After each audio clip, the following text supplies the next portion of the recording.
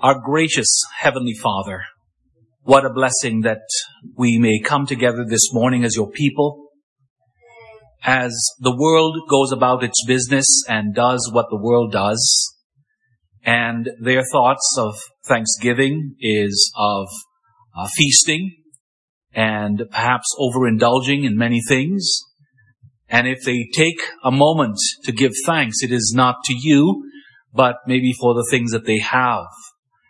And we thank you, Father, that by faith, a faith that you have given us, we assemble as your children this morning to lift our eyes to heaven, to confess that you are our help, our strength, our Savior, our God, our Shepherd, the one who provides for us body and soul each and every day.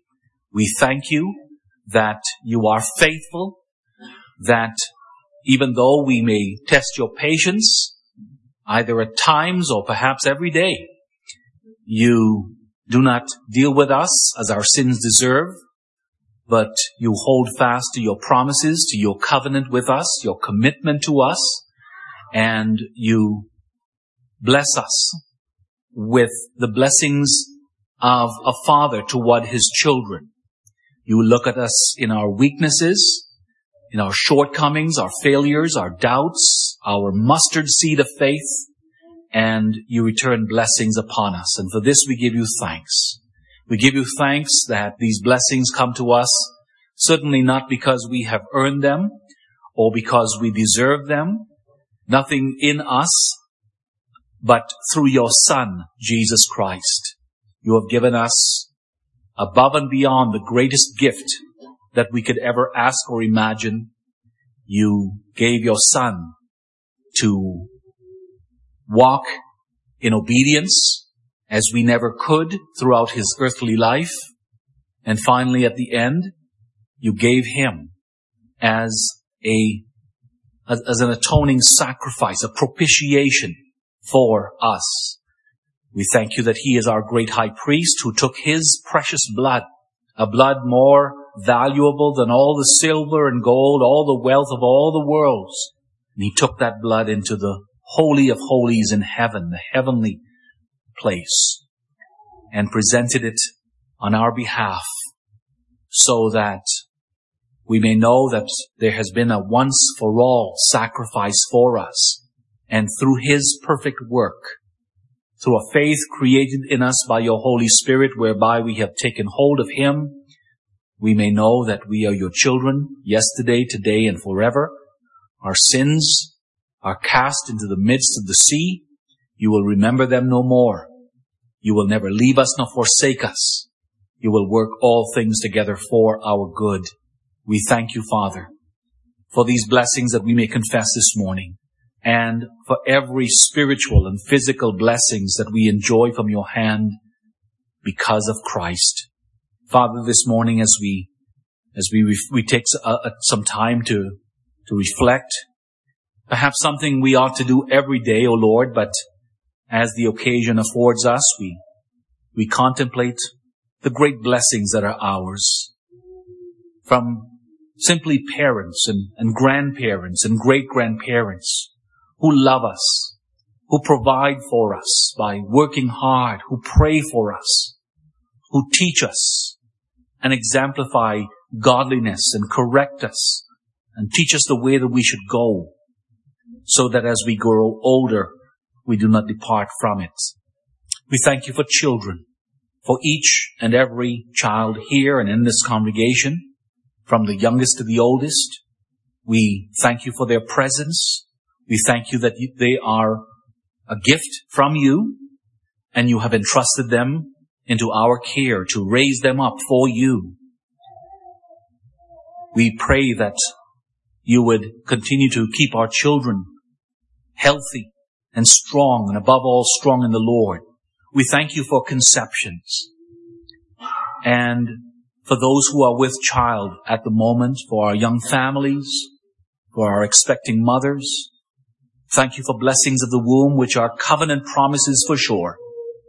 Thank you for safety for our wives through delivery and healthy children being born in this congregation. by which you are adding to our number from the inside. Thank you for numbers being added from the outside as we have visitors from week to week. We have those who seek after membership, those who attend our classes with the intention of learning more about the Christian faith and about the teachings of this church and our federation. And we pray that, and we thank you, Father, that your kingdom is growing and your kingdom is coming, and it is being exhibited, displayed by the conversions that are happening here and in your churches in North America and all across the world.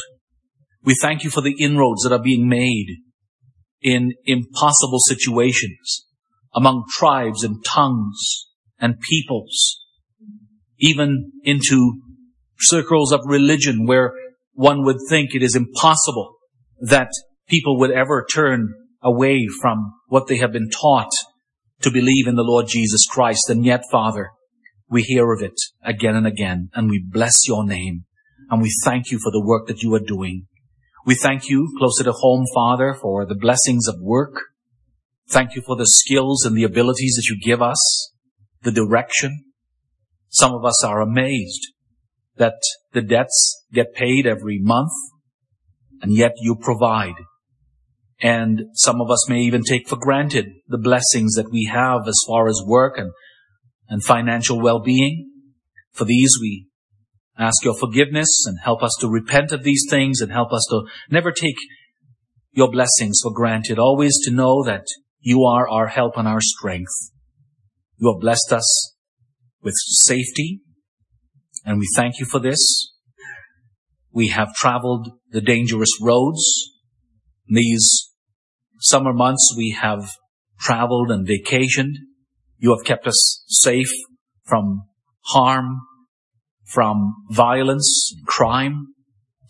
You have kept us safe in our homes. And we thank you, Father. We take this moment to recognize that these are blessings from your hand. They are covenant blessings. You have blessed us with health. You have kept us from serious disease and illness, life-threatening things. And for those in whose lives you have sent illness and medical concerns, Father, you have upheld them.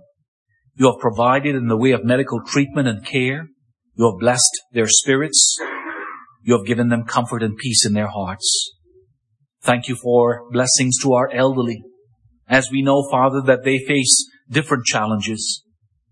Challenges of the soundness of mind, sight, hearing, communication, even a sense of balance where our older members are more in danger of falls that could do much more damage than they can to someone younger. We thank you for their faith, for their presence among us, for their witness, and for the blessings of their pilgrimage and their participation here in this congregation. We thank you for the relationships that we have. We thank you for friends. We thank you for brothers and sisters in the Lord. We thank you that we may know without a doubt that when we are going through difficult times and our fellow believers are aware of it, that they bring us to the Lord and they present us before your throne of grace. And for this we thank you. Thank you for the words of encouragement that we could give to each other. We thank you simply for food each and every day, for access to clean water, and for health through these things. We thank you for your blessings upon those among us who are involved in agriculture in one way or another, and for farmers in general, because it is through them that you provide food for us. And we give you thanks this morning. We thank you for spiritual growth. We thank you for faithful preaching each and every Sunday. We thank you for our pastor and for Diane, for their work and their presence and their ministry among us. We pray for continued good health for both and spiritual blessings, that Pastor Poles may continue to do his work here of proclaiming the good news of salvation from this pulpit each and every Sunday. We thank you for the work of our council and the consistory, for their dedication and faithfulness. And we thank you for the wisdom that you give to them and the love and compassion. We pray that we may never fail to pray for those whom you have placed over us. Thank you for this land, a place of freedom. Thank you for the economical blessings that we may receive and the freedom of religion that we have. And we thank you, Father, for all our loved ones, that we may gather together to celebrate Thanksgiving Day today around our tables. And again, O Lord, as we began, we thank you that you have blessed us with your presence and that you have known us and love us and you have become a father to us. Bless us now as we look at Psalm 144 and we are reminded again of why it is good to confess and why we may confess, happy is the people whose God is the Lord. In Jesus' name we pray. Amen. I invite you to turn with me to Psalm 144 this morning, which will be our scripture reading and our text. We'll be looking at the whole thing, Psalm 144. So if you would turn there with me, we'll read this and hear what the Lord has to say to us on this Thanksgiving morning. Psalm 144 is entitled a Psalm of David, and obviously David pens these words under the inspiration of the Holy Spirit. Blessed be the Lord, my rock, who trains my hands for war and my fingers for battle, my loving kindness and my fortress, my high tower and my deliverer, my shield and the one in whom I take refuge, who subdues my people under me. Lord, what is man that you take knowledge of him, or the Son of Man that you are mindful of him? Man is like a breath. His days are like a passing shadow. Bow down your heavens, O Lord, and come down. Touch the mountains, and they shall smoke. Flash forth lightning and scatter them. Shoot out your arrows and destroy them. Stretch out your hand from above. Rescue me and deliver me out of great waters, from the hand of foreigners, whose mouth speaks lying words, and whose right hand is a right hand of falsehood. I will sing a new song to you, O God. On a harp of 10 strings I will sing praises to you, the one who gives salvation to kings, who delivers David his servant from the deadly sword. Rescue me and deliver me from the hand of foreigners, whose mouth speaks lying words, and whose right hand is a right hand of falsehood, that our sons may be as plants grown up in their youth, that our daughters may be as pillars sculptured in palace style, that our barns may be full, supplying all kinds of produce, that our sheep may bring forth thousands and 10,000s in our fields, that our oxen may be well laden, that there be no breaking in or going out, that there be no outcry in our streets. Happy are the people who are in such a state. Happy are the people whose God is the Lord. Beloved people of the living God, bought by the blood of Christ Jesus, our Savior, let's be honest, Thanksgiving Day is not a Christian holiday in the same vein, say, as Christmas Day, Ascension Day, or Easter. But at the same time, celebrating days of times of Thanksgiving is a biblical concept. The idea of taking a moment and assessing one's situation, counting one's blessings, looking forward to future blessings is very biblical. And Psalm 144 shows us this. And so as we, God's people, gather on this national day of Thanksgiving to reflect on how blessed we are, how rich we are as God's children, we look to the Lord our God and we give Him thanks. Today we pause, we reflect on how gracious and compassionate our God has been to us. He is the one who has always taken care of us and can always be trusted to take care of our future needs, whatever may come. Maybe as we sit here this morning, the last thing on our minds is Thanksgiving. Maybe worries distract us about the future, about our financial situation, our job situation, the faith and lives of our children or grandchildren, our marriages, our relationships or lack thereof. Many worries plague us in this life. Life never goes on too long before we hit those bumps in the road, the tough choices, the failures, the heartache, the disappointments. And yet we learn from Psalm 144 that in all things we may confess, as God's people, happy are the people whose God is the Lord. We're taught in this psalm that we can give thanks even when the blackest clouds are looming, when all we can see is trouble on the horizon, when the weight of worldly worries seem to pin us down, almost suffocate us. We may still confess, happy is the people whose God is the Lord. Now, David uses a special word here in the Hebrew for happy. And he uses a word that gives the idea that God's people are to be envied by those who do not know Him. God's people are to be envied by those who do not know Him. The sense is, of the word is that all who really understand what we have, and truth of the matter is they really don't understand, but all who really understand what we have should desire to have it as well. And you see, when all is said and done, what causes God's people to stand out from the world is not the physical blessings that they have, but the relationship that they have with the true and living God. Our comfort in life and death, that's something to be envied. Our greatest asset, we confess, is not our material wealth, but the fact that we belong to the Lord. We've been bought by the precious blood of our Savior, Jesus Christ. And for this reason, if the world really understands this, in its eternal perspective, we are the envy of the world. Now, the psalm before us this morning was composed, as we said, by David at a time, it seems, when the kingship or the monarchy was firmly established in his hands. He speaks in verse 2 of the Lord who subdues my people under me. He speaks of my people under him. And that's not to deny that many nations had been brought under subjection to David. The Lord had blessed him in the many wars that he had fought, giving his enemies into his hands time after time after time. From the very early days, the Hebrew women learned to sing. What of David? David has slain his tens of thousands, right? The Lord had given David victory after victory. But verse 2 doesn't refer to the people outside, his enemies. It refers to Israel, God's people.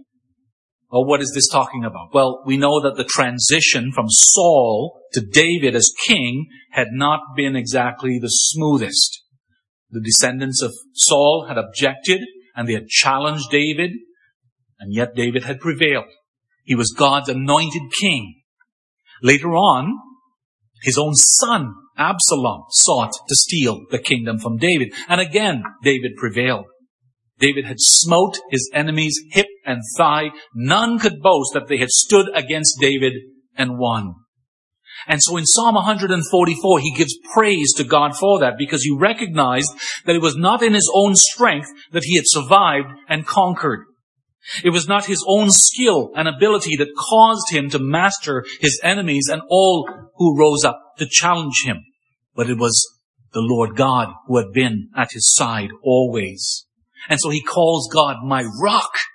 In the Old Testament, this word was used to confess God as immovable, unchanging, firm, sure, trustworthy, faithful. As a rock would be unmoved and cannot be moved, so was Israel's God. And David recognized that God was his strength. It was God who had trained his hands for war and his fingers for battle. And that's important because we have to understand that David was not a natural-born warrior. You remember the story of David. When his father and his brothers looked at him, what did they see? They saw the makings of a good shepherd boy. His hands were trained from youth to hold a shepherd's crook, maybe to dispatch pebbles from his sling to drive away wild animals that attacked his father's flocks. David didn't receive training from youth in the art of stringing a bow, wielding a sword, thrusting a spear. His fingers were trained on the harp and the 10-stringed lyre. He was, we might say, the artsy one of the family, who composed songs about the greatness and the majesty of God as he gazed out at the night sky as he watched his father's flocks. But God had different plans for him. The kingship would be firmly established under him, the kingship of Israel. He would settle God's people in their land. He would subdue their enemies. And he would bring in times of peace and prosperity. And for this, God would train his hands for war and his fingers for battle. Well, we might wonder, well, what does that say to us today? How does that apply to us today? We're not fighting any wars, at least any physical wars. But we have families to feed. And we're not sure about the economy and how things will go tomorrow. We have bills to be paid. We have deadlines to meet. And we too may confess that God has blessed us with the ability to do what needs to be done. He is the one who gives us the abilities and the skills to perform our duties every day so that we can install and repair equipment. We can maintain machinery. We can drive a skid steer. And we can debug a computer. He trains our fingers to shingle a roof, to frame a house, to dig a ditch, to cut here, to replace a drive belt. He gives our hands and our fingers skill to bake apple pies and change diapers and scrub a toilet and apply Vicks Vapor Rub like only a mother can. Is this not reason to be thankful today? In verse 2, David confesses God as his loving kindness. And the Hebrew word is chesed. The sense of that word is that God's love is unfailing. He is ever loyal, ever faithful. And this, beloved, is the God that we celebrate today, our God. How has he blessed our farmers in the season of harvest? How has he provided for us in spite of us deserving nothing? He continues to open his hand and pour out his blessings to us. Blessings of food and clothes and shelter and health and strength every day. And so like David, we too may confess on this day of thanksgiving that God is our fortress, our high tower, our deliverer, our shield and refuge. In other words, God, the Lord God, our Heavenly Father through Christ, is our guardian and our protector still today. Think about it. The freedoms we enjoy. What freedoms? To provide a Christian education for our children. The freedoms that we enjoy to meet together for worship. The freedoms that we enjoy to propagate the Christian gospel. The freedom to sit under the preaching of the word. All of these are products of his constant preservation and provision. And what's so amazing, so marvelous, as David points out here, is that such insignificant creatures like you and I should receive the attention of the Almighty God. Now, you heard it in verse 3, echoes of Psalm 8. And we're reminded here again, David, as it were, presses this point, like, who are we really? Nobody. Man, David says, is like a breath. Our days are like a passing shadow. We're here today, gone tomorrow. There's nothing especially significant about us except the fact that we're made in the image of God, of course. In the gigantic scheme of history, we're really just tiny dots. And yet, the eternal, all-powerful, all-sustaining God desires to know us. You ever thought about that? What a wonderful thing to give thanks for. That the eternal God, the King of Kings and the Lord of Lords, desires to know you, and he knows you by name. He knows every hair on your head. He has regard for us. He wants an intimate relationship with us. And it's on the basis of God's goodness and love in the past, as David recognizes these things, his faithfulness displayed in his saving mercies, David is now emboldened to make his request for future assistance. He says to God in verse 8, he pleads with God, bow down your heavens, O Lord, and come down. Touch the mountains and they shall smoke. Flash forth lightning and scatter them. Shoot out your arrows and destroy them. Stretch out your hand from above. Rescue me and deliver me out of great waters, from the hand of foreigners whose mouth speaks lying words. David draws on imagery from the history of God's dealings with his people. You may recognize some of this language. Some of it comes from Exodus 19, when God gathered the people at Mount Sinai. And we hear that they were supposed to be ready for the third day, and God would come to meet them. And then in verse 16 to 18, we read, "And it came to pass on the third day in the morning that there were thunderings and lightnings and a thick cloud on the mountain, and the sound of the trumpet was very loud, so that all the people who were in the camp trembled. And Moses brought the people out of the camp to meet with God, and they stood at the foot of the mountain. Now Mount Sinai was completely in smoke, because the Lord descended upon it in fire. Its smoke ascended like the smoke of a furnace, and the whole mountain quaked greatly." That's what David is referring to here. The smoke that designated God's presence with his people. He says, touch the mountain and let it smoke. He's asking God for deliverance on the basis of his covenant relationship with his people, which he established at Sinai. When he had appeared to his people at Mount Sinai, and he had declared to them, "I am the Lord your God who brought you out of Egypt, out of the house of bondage."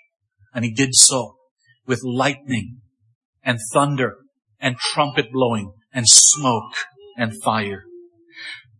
We also have to mention that the references to lightning and arrows and being rescued from mighty waters all are drawn from battles in Israel's past.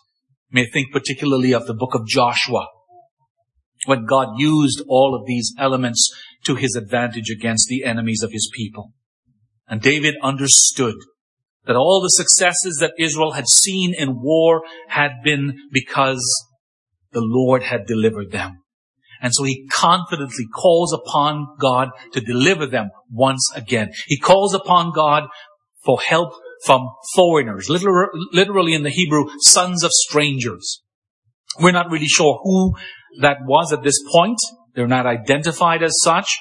What we do know is that David was no stranger to those who conspired against him, who were constantly conspiring against him. There were always those who were seeking to take his life or take him off the throne and steal his kingdom from him. David may have been established firmly as king of Israel, but trouble always loomed on the horizon, it seems. Dark clouds were constantly approaching his kingship. His enemies were always spreading false, meaningless rumors about him, seeking to turn the people against him. And in the meantime, they pretended to be his friends. And they pretended to be followers of his God. He mentions that their right hands are falsehood. That's interesting. The right hand, you see, was commonly raised toward heaven when someone swore an oath to God. They promised to do such and such as God is my witness, right? They raised their right hands to heaven. And yet they were doing so, lying as they did. David speaks in Psalm 144 of those who swore or pledged with their right hand, but they were hypocritical liars. And he calls upon the Lord to deal swiftly and harshly with those who broke faith with his anointed king. Again, what does that say to us today? Well, we're not to pray for necessarily the physical destruction of God's enemies, but we can certainly pray for their repentance. We can pray for the obstruction of the efforts of those who are the church's enemies and work viciously against the church's work today, against the gospel. We can pray for pray against those who work very hard to corrupt our youth and lead them astray. We can pray for the repentance and the obstruction of those who make a mockery of traditional marriage, who insist on a woman's right to choose so that she may do away with her unborn child. We may pray for those who suppress the truth today by their unrighteousness. But notice that the words are hardly out of David's mouth before he promises that he will sing a new song to God. He is absolutely confident that God will answer his request. No doubt lies in his heart. He's not double-minded, to use the language of James. And so he promises that when God gives victory to him, he says, I will sing a new song. A song written for the occasion, that is. One that hasn't been written or sung before. And this song will express the greatness and power of God who has delivered his servant from the deadly sword. But now listen to these words in the New Testament, specifically in the book of Revelation, chapter 14, verses 1 to 4. Revelation 14, verses 1 to 4. John sees this vision. Then I looked, and behold, a lamb standing on Mount Zion, and with him 144,000 having his Father's name written on their foreheads. And I heard a voice from heaven, like the voice of many waters, and like the voice of loud thunder. And I heard the sound of harpists playing their harps. They sang as it were a new song, before the throne, before the 4 living creatures and the elders, and no one could learn that song except the 144,000 who were redeemed from the earth. These are the ones who were not defiled with women, for they are virgins. These are ones who follow the Lamb wherever he goes. These were redeemed from among men, being firstfruits to God and to the Lamb. And see, in the context of our passage in Psalm 144, David promises to sing a new song in thankfulness to God for the victory that he would give him in his present situation. But then we get to the New Testament, and that reveals that David was really here again speaking as a prophet. We learn that there will be a greater fulfillment of this request.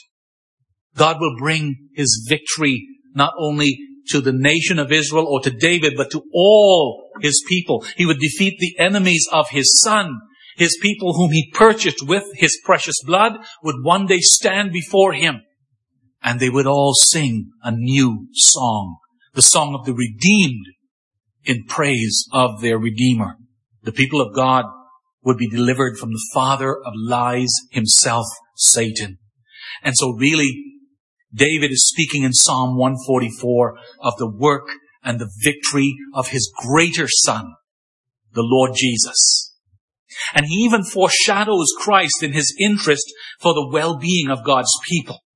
He prays in verses 12 to 14 that our sons may be as plants grown up in their youth, that our daughters may be as pillars, sculptured in palace style, that our barns may be full, supplying all kinds of produce, that our sheep may bring forth thousands and 10,000s in our fields, that our oxen may be well laden, that there shall be no breaking in or going out, that there shall be no outcry in our streets.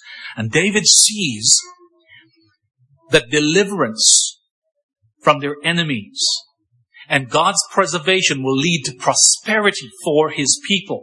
Physical blessings will result. When God answers and he rescues David from the hands of his enemies, Israel's sons will grow healthy and strong. From their youth, they will be sturdy, like olive shoots around a father's table, to use the language of Psalm 128. Strong and healthy sons meant that the future generations would be secure. Good stock breeds good stock. Hardship under foreign dominance, of course, would result in physically weak sons, while freedom from their enemies would result in Israel producing sons like arrows in the hands of a warrior. And today, we may pray for this as well, too, that the Lord would bless us with sturdy and sound sons who are spiritually and intellectually strong, future office bearers, missionaries, pastors, fathers and husbands in their homes.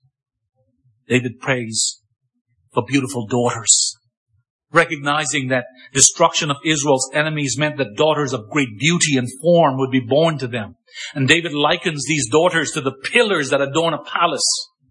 And he prays for elegant, beautiful daughters, ladies who carried themselves with class and dignity like well-carved pillars.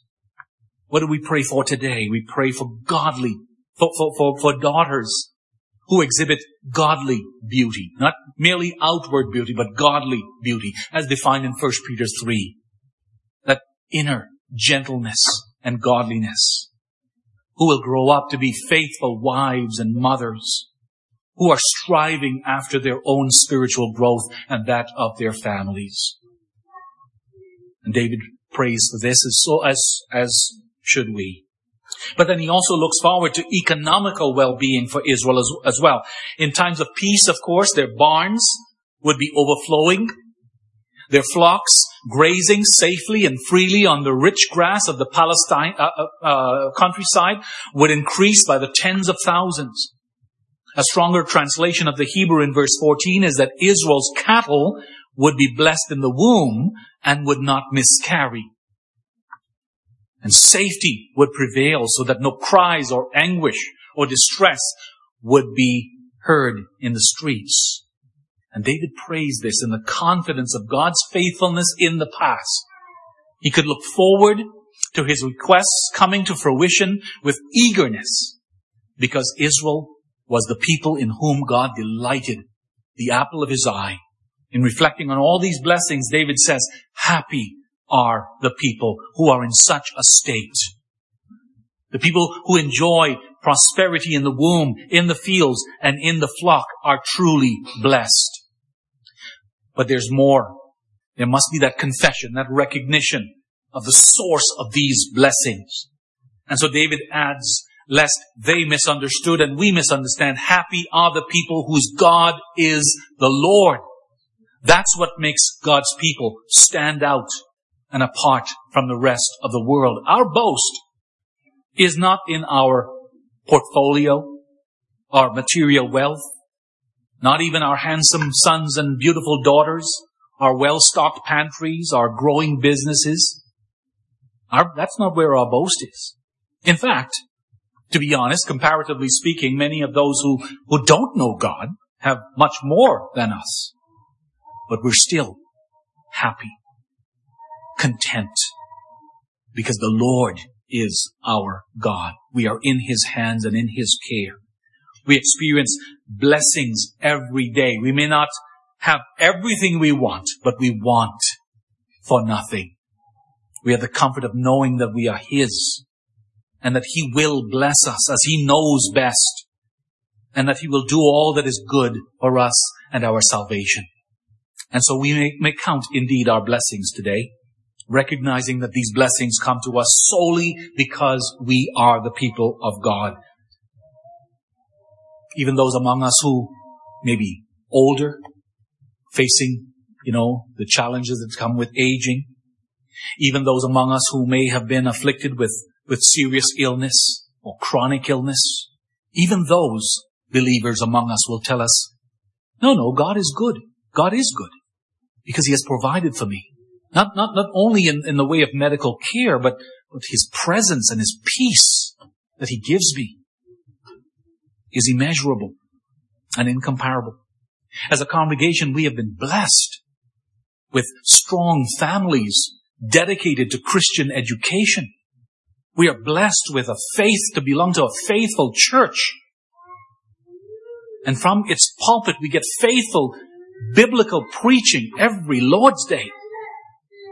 And you ever think about this? We can come to church and we can enter this sanctuary knowing that we're not going to leave frustrated because somebody is doing something silly.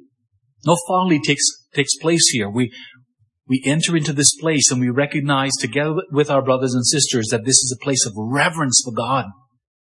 We've been blessed with catechism classes and church education classes brimming over with eager youth. We're blessed with loving parents and faithful grandparents who pray for and work for the good of our children. Our pantries are overflowing. Our work and business opportunities are plentiful.